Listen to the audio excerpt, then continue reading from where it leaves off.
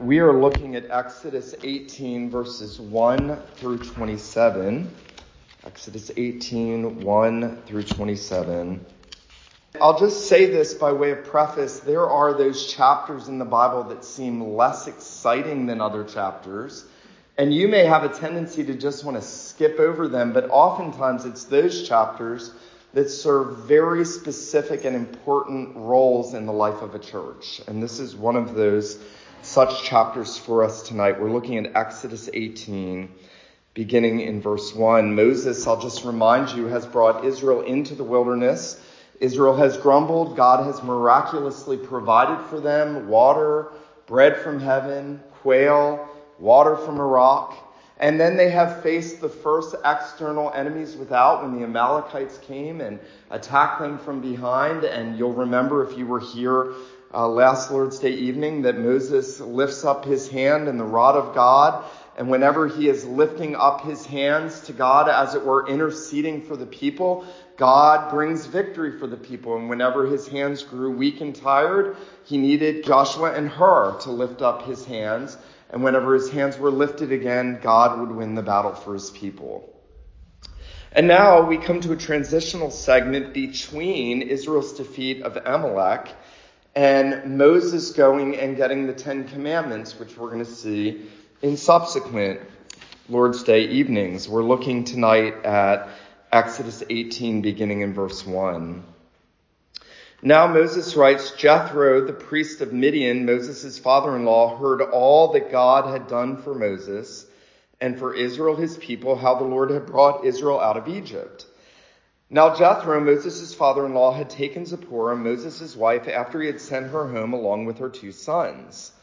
The name of the one was Gershom, for he said, I have been a sojourner in a foreign land.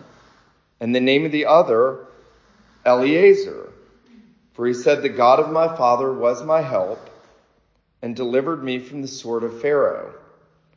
Jethro, Moses' father-in-law, came with his sons and his wife to Moses in the wilderness, where he was encamped at the mountain of God. And when he sent word to Moses, I, your father-in-law Jethro, am coming to you with your wife and her two sons with her. Moses went out to meet his father-in-law and bowed down and kissed him.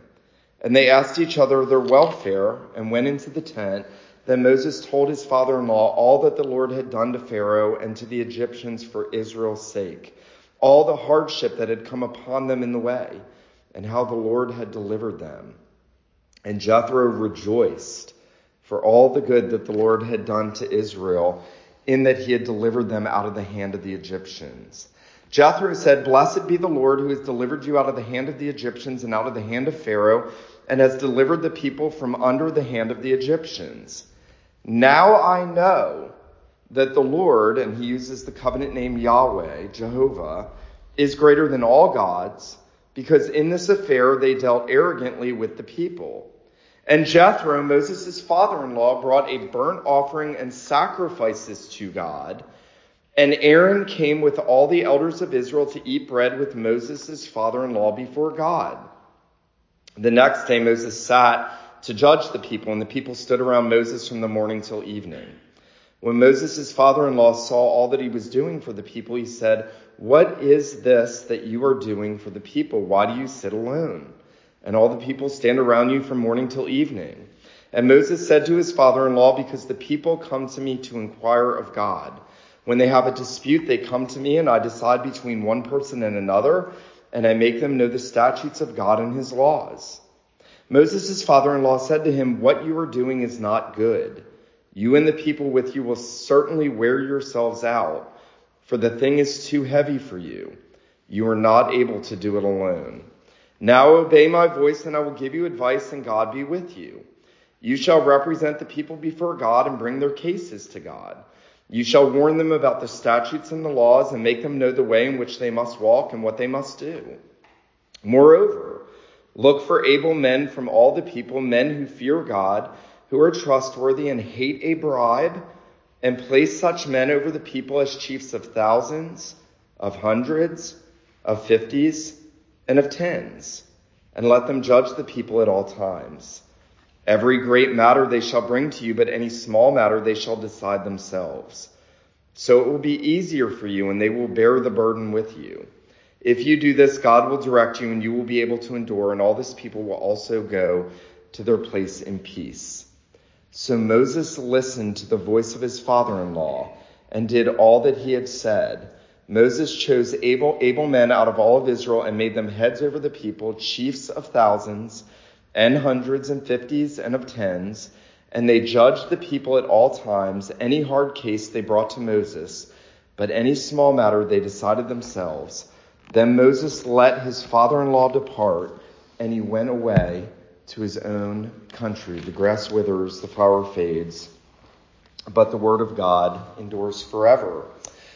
Well, in his little book on the life of Moses, the late Pastor James Montgomery Boyce, noting what is going on in this chapter and everything that's happening in the life of Moses at this point in his role as the Old Covenant mediator, he wrote this. He said, "When I find a good title, I always remember it."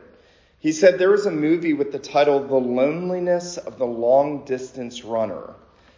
Boyce says this particular chapter of Exodus shows us the loneliness of the long distance leader, especially a Christian leader, because in Christian circles, leadership is a commitment for the long haul.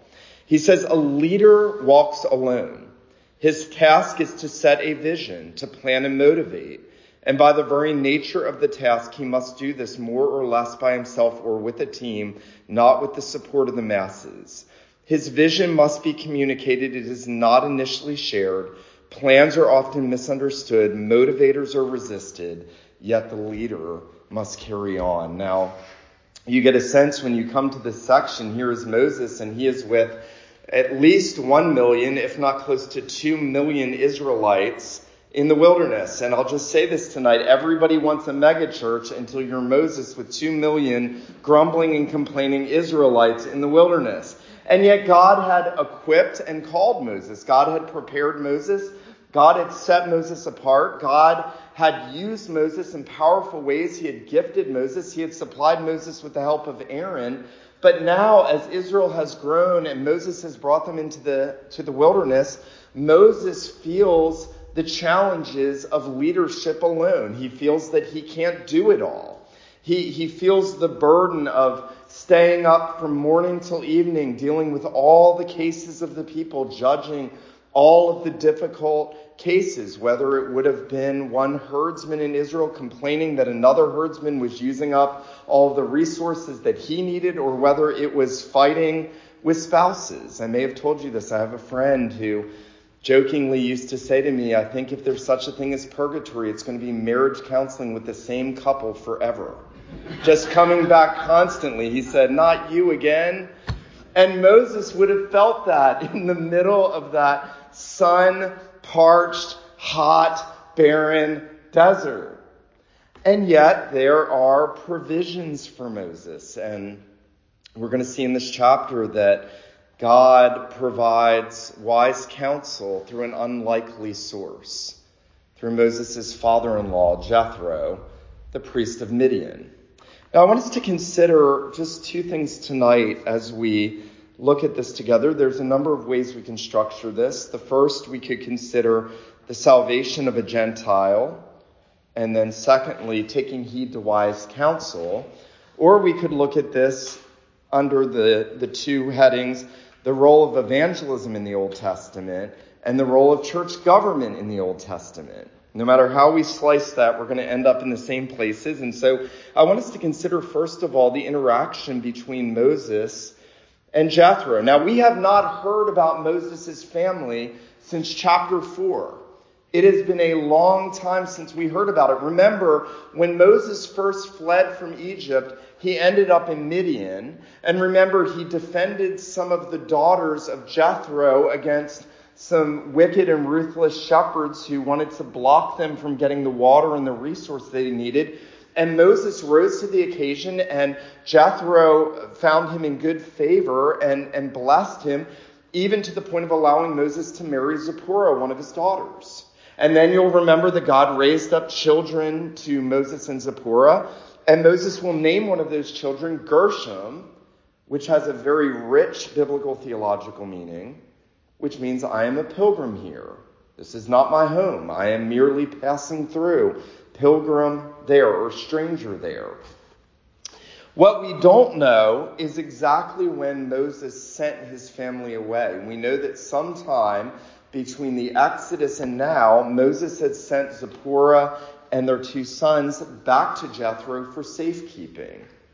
I imagine, and it's probably a good, reasonable guess, that he did this before the Exodus, that he didn't want his wife and children to have to experience what could potentially be a very difficult departure.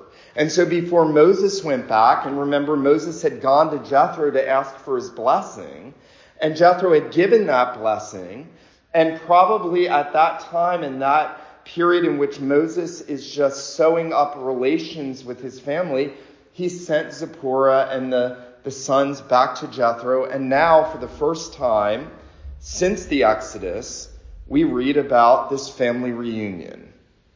Now, it's interesting that what we're told is that Jethro, the priest of Midian, Moses' father-in-law, heard of all that God had done for Moses and for Israel, his people, how the Lord had brought Israel out of Egypt, and he had taken his wife. And Jethro came, verse 5, he came with his sons and his wife to Moses in the wilderness, where he was encamped at the mountain of God. Now, what's interesting is that Jethro takes the initiative in this family reunion. And what is driving Jethro is that he has heard the gospel. Now, you have to listen very carefully. We have said several occasions, the Exodus is the typical gospel in the Old Testament. Remember, Jesus likens his death and his resurrection to an Exodus in Luke 9:31 when he's on the Transfiguration, and Moses and Elijah come back and they speak literally in Greek of his exodon, his exodus, which he was about to accomplish in Jerusalem. We have seen that Jesus is the greater Moses, that Moses is merely a type of Jesus, that Jesus leads his people out of bondage through his death and resurrection, out of bondage from Satan, sin, and death, and that he is the Passover lamb that secures that exodus by which God's judgment doesn't fall on the people. And he is the firstborn son, we have seen, that just as that 10th plague initiated the departure of Israel from Egypt, so God's firstborn dies in the place of us who are now, by God's grace, the firstborn sons and daughters of God by union with Jesus. And so the Exodus is entirely a gospel picture.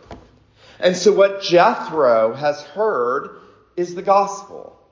He's heard what the Lord has done.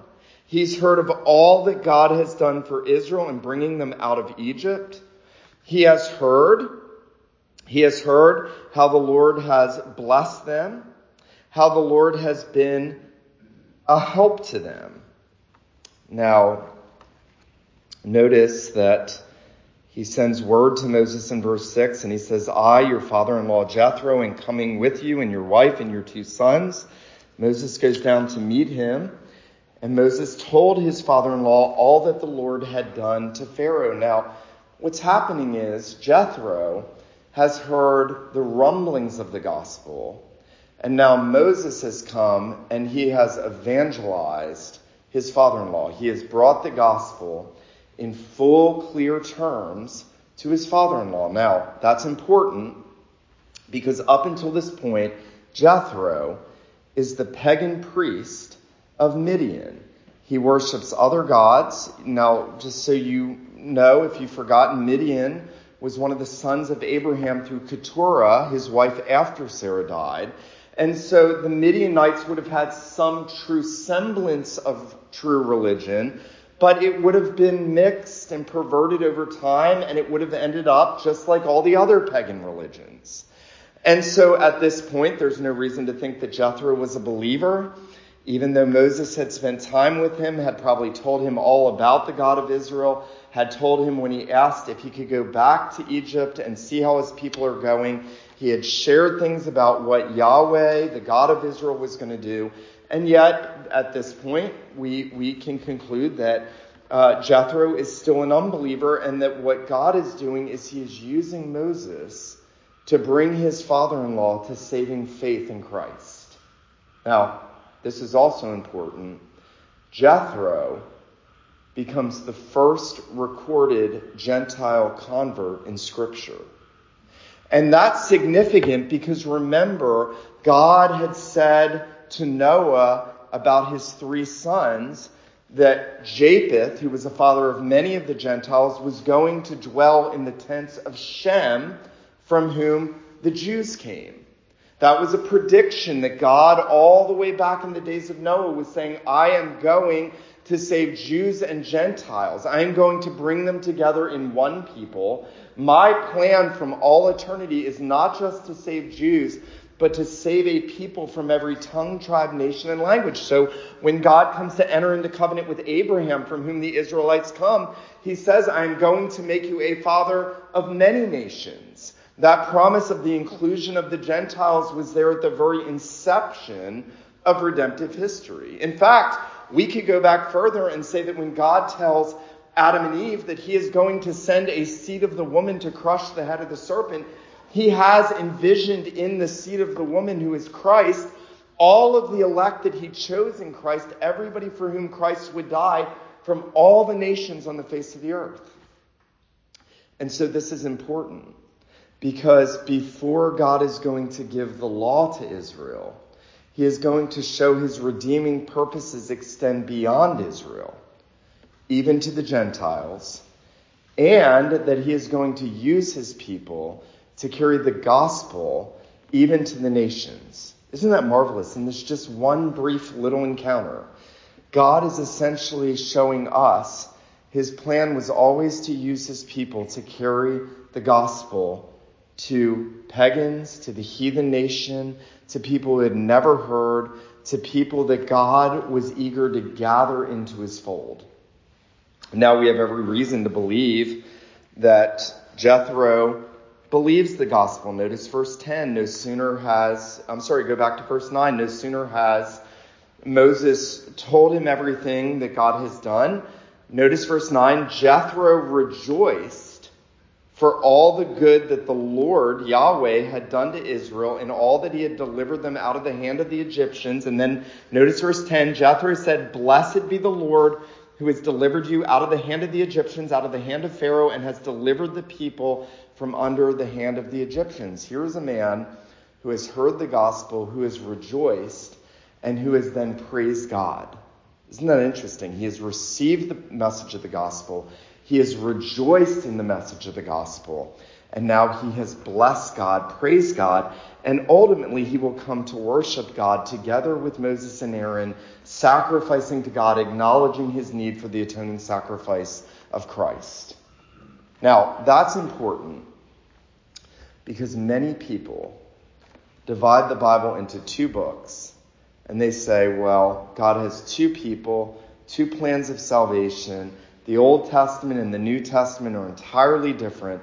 But here, at the very beginning of the wilderness wanderings, we see that God's evangelistic purpose for the nations was already set and was already in motion, even in this interaction between Moses and his father-in-law. Just as an aside, I think there's a principle that we can take away, that our evangelism ought to begin with those in our families. I often have prayed, and I learned this from my dad, for the salvation of the aunts and uncles and cousins and grandparents, because God wants us to be instruments of his grace in carrying the gospel first and foremost to those that he has bound us to. It doesn't mean that they're all going to be saved, but he has purposed of all the people on the face of the earth to knit us together with these people, and he wants to use you as an instrument of carrying the gospel to unbelieving family members. You know, it was my sister who called me a week before I was converted and told me, Mom and Dad and I are going to keep preaching the gospel to you until you repent or perish. That is a very powerful thing. Many families shy away from that. Don't shy away from that. You never know how the living God is going to use you in the lives of your children, your siblings, your parents, your aunts, your uncles, even, dare I say, your in-laws. Because here, Moses is being used in the life of his father-in-law. Now, no sooner do we see the salvation of this Gentile and God's grace coming to him, that we see God using him in bringing wise counsel about church government to Moses. Now, the remainder of the chapter, beginning in verse 13 down to verse 27, is going to touch on what we might say the institution of the plurality of leaders in the government of the church, even in the Old Testament. Again, I noted that so many people divide the Bible and they say, well, that was the Old Testament, this is the New Testament.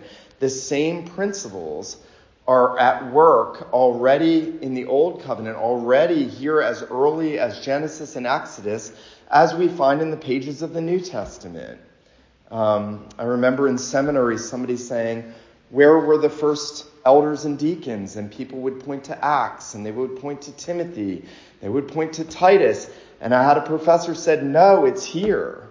There are already elders in Israel. The elders come. Notice the end of verse 12. Jethro, Moses' father-in-law, brought a burnt offering and sacrifices, and Aaron came with all the elders of Israel to eat bread with Moses, his father-in-law, before God.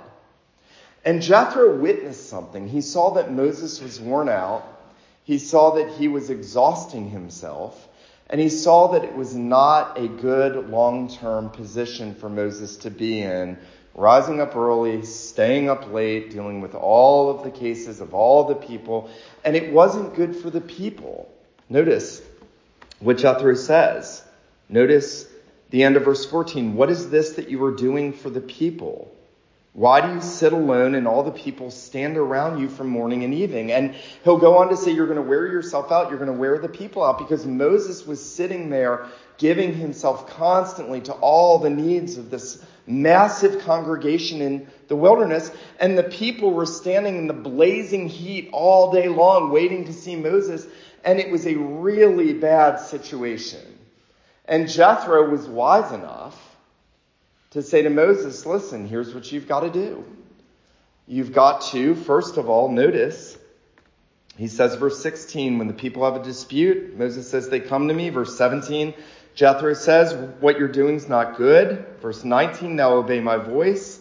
I'll give you advice, and God be with you. Notice this, you shall represent the people before God and bring their cases to God. You shall warn them about the statutes and the laws, and make them know the way in which they must walk and what they must do. Moreover, look out for able men from among the people, men who fear God, who are trustworthy and hate a bribe, and place such men over the people as chiefs of thousands, of hundreds, of fifties, and of tens. Now, very interesting, the very first thing that Jethro starts with, and it's a very God-centered counsel. He starts with God. He says, you represent the people before God, and you give the people all the statutes and the laws of God. And then secondly, he will say, seek out wise men from among yourselves, men who fear God, men who don't take bribes, men who have godly character, wisdom, gifts, who are able, and put them over respective groups of people. Now, what Jethro is essentially giving Moses, and I'm saying this sort of tongue-in-cheek, is principles of Presbyterianism.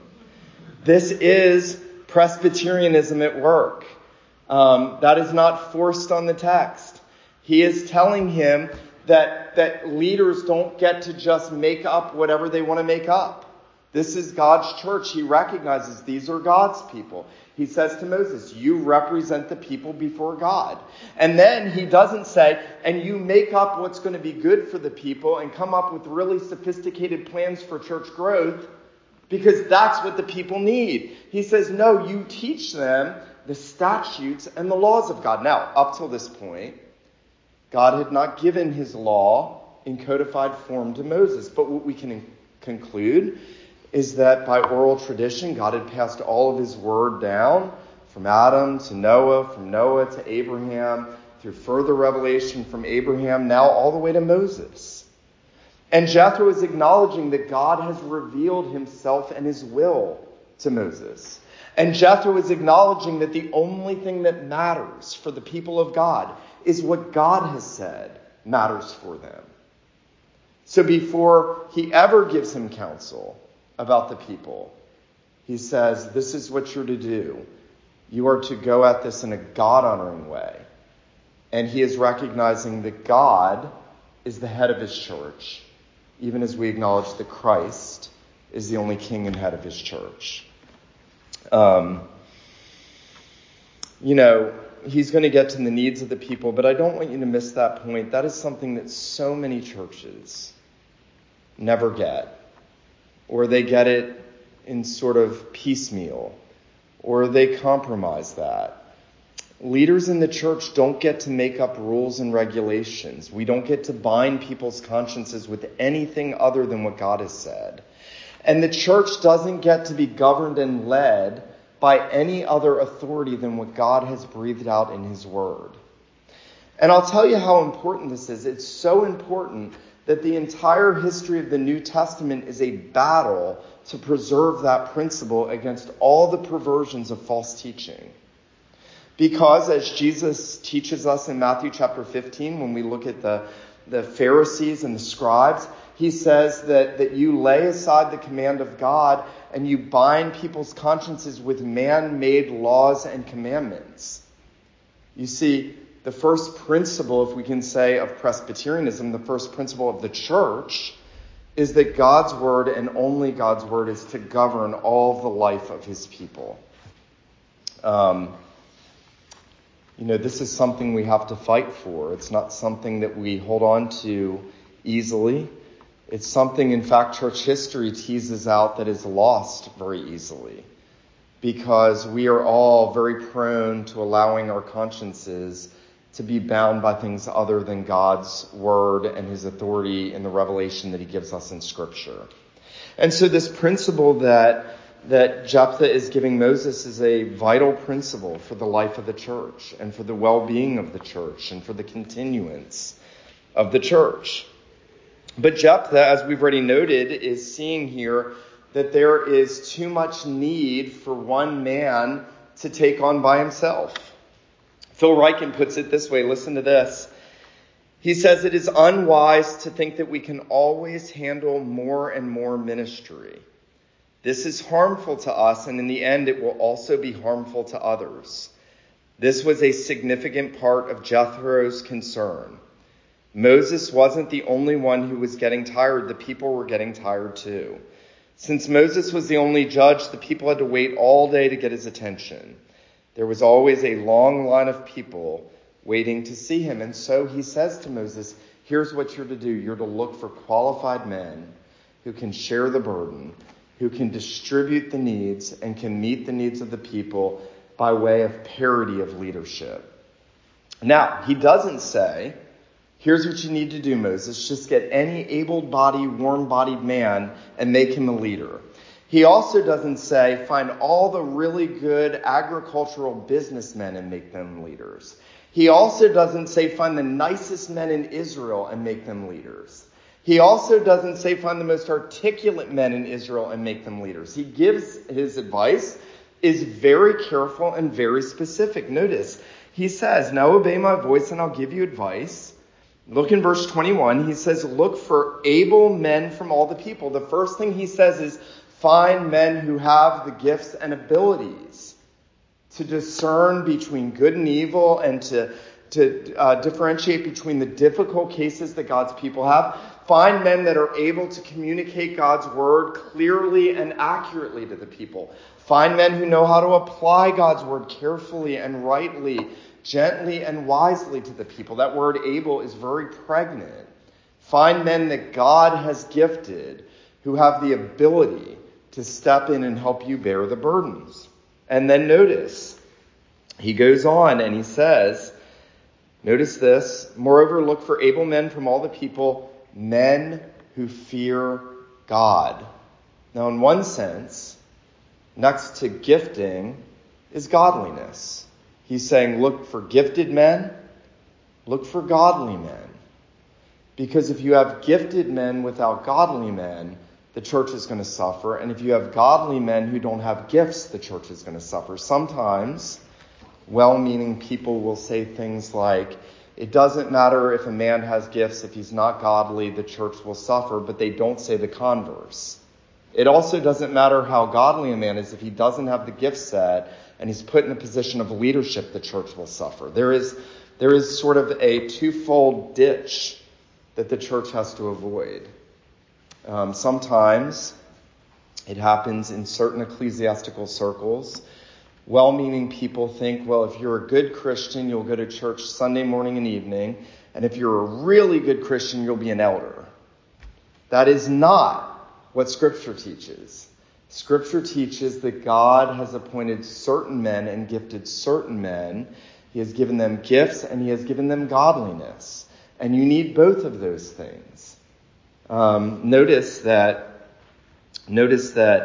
as Jethro goes on, he says, men who fear God, notice this now, who are trustworthy. Now, what is he saying? He's saying you could have men that have gifts. You could have men that fear God, but they're going to let you down. You've got to find men that aren't going to let you down. You've got to find men that are going to be committed, that are going to pour themselves out. You know, the Proverbs say, who can find a faithful man? They're actually rather rare. Jethro understands you need not only giftedness, not only godliness, you need trustworthiness, faithfulness, committedness. And then notice what he says. He says, trustworthy and hate a bribe. Now, a number of years ago, I went through the scriptures and I wrote an article about not taking bribes because nobody writes about not taking bribes. And yet the Bible is full of teaching about men and women who will pervert justice when they get their hands painted green. And what God is saying all the way here through Jethro is that the importance of leaders is that they are not money loving and they are not swayed by bribery. They are not swayed to pervert justice by somebody giving them some kind of privilege. If it wasn't as prevalent as it is in the world, the Bible wouldn't talk about it as much as it does.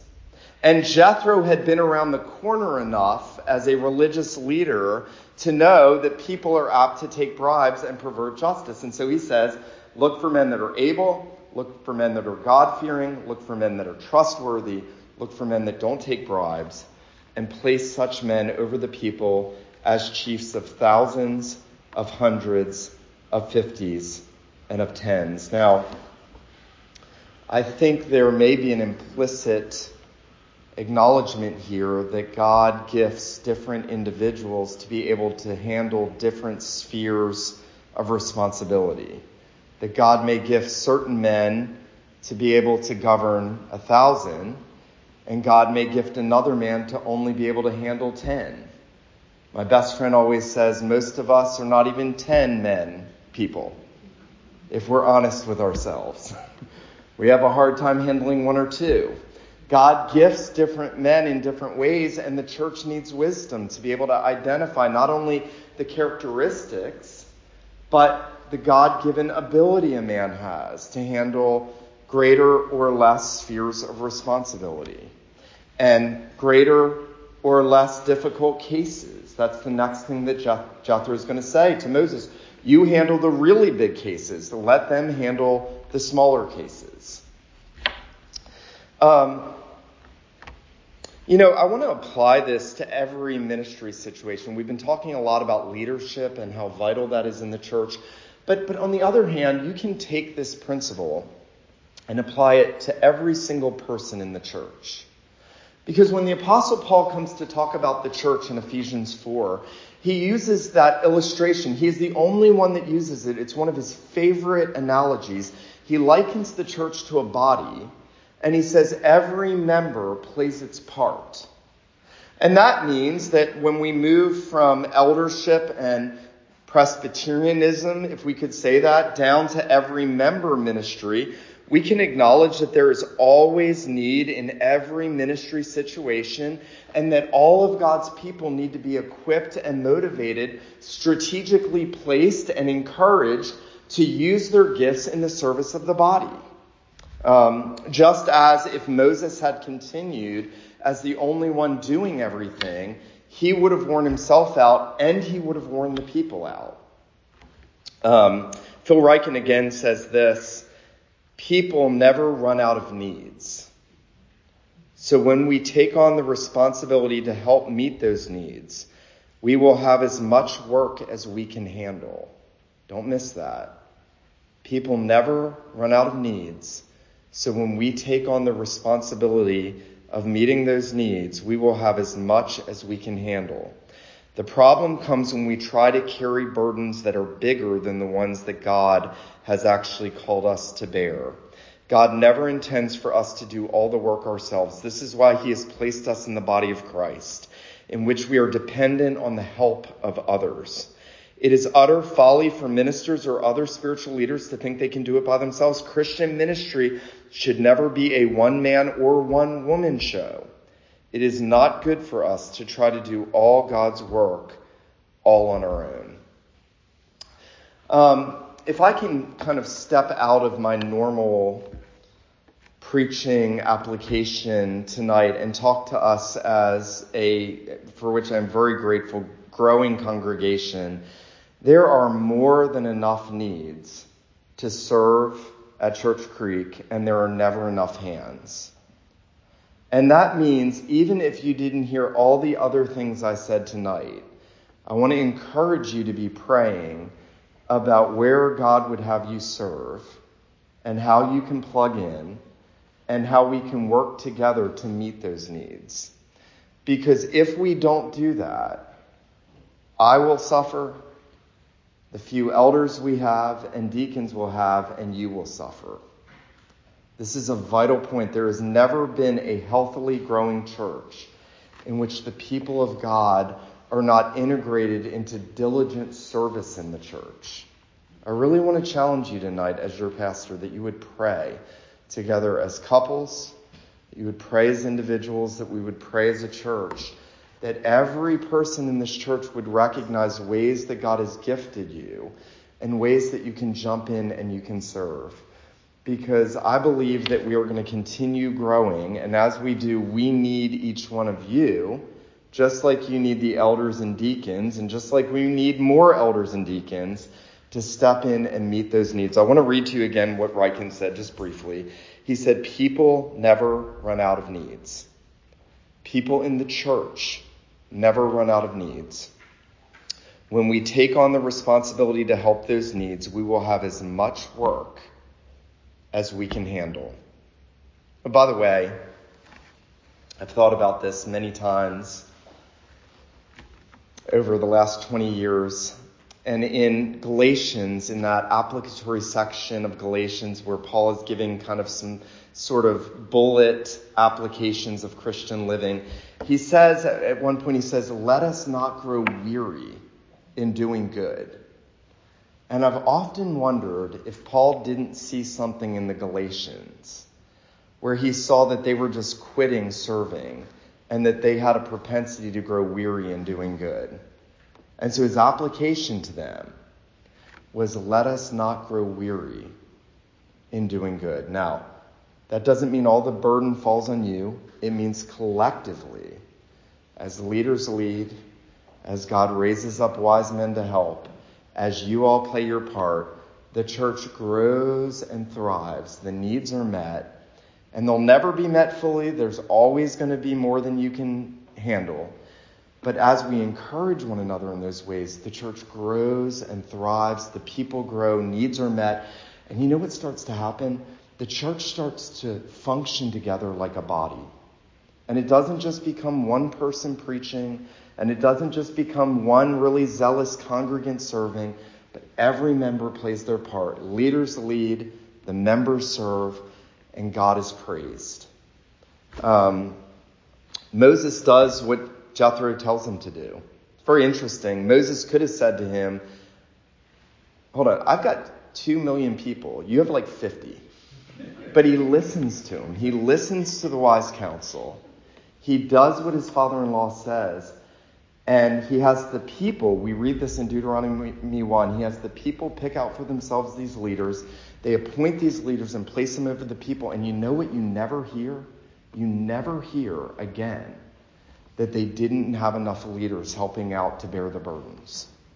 Isn't that interesting? When we heed God's counsel, God's wisdom, God's call for all of us to do our part, you will never hear people complaining. This isn't done and that's not done. And I wish we had that because everybody's doing their part. I hope that you'll be encouraged as we move together as the body of Christ. And as you pray through ways that you can serve and you pray for us to have the leaders that we need, the right leaders in the right positions, that we will rejoice to see what God does in this church, in this place, at this time. Let him who has ears to hear, let him hear what the Spirit says to the church. Let me pray for us.